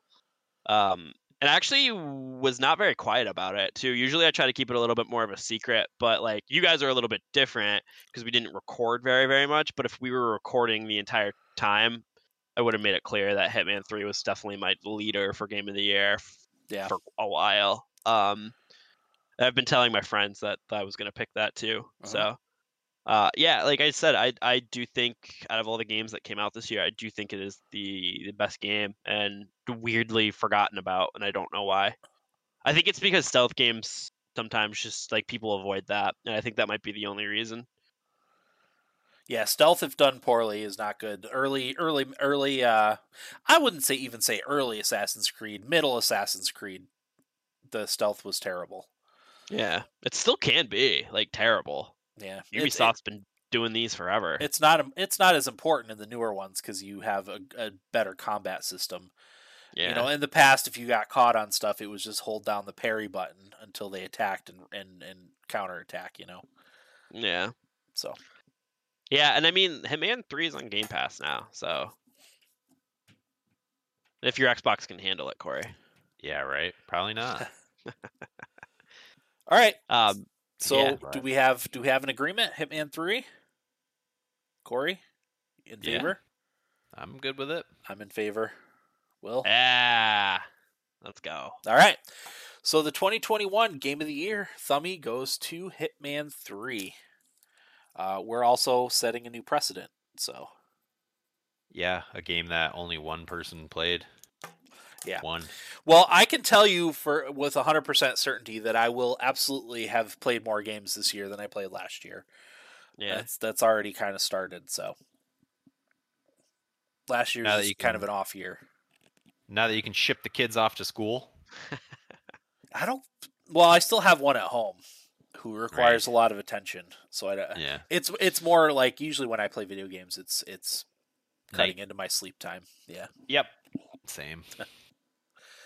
All right, so that is all of our thummies. Thank you everyone for listening. Our next episode is going to be on Pokemon Legends Arceus. I think we're looking at probably recording a weeknight this upcoming week because Eric has also bought and played Pokemon Legends Arceus, and I believe weeknights are best for him. But so that's going to be our next episode. We're going to try to get that out at some point next week.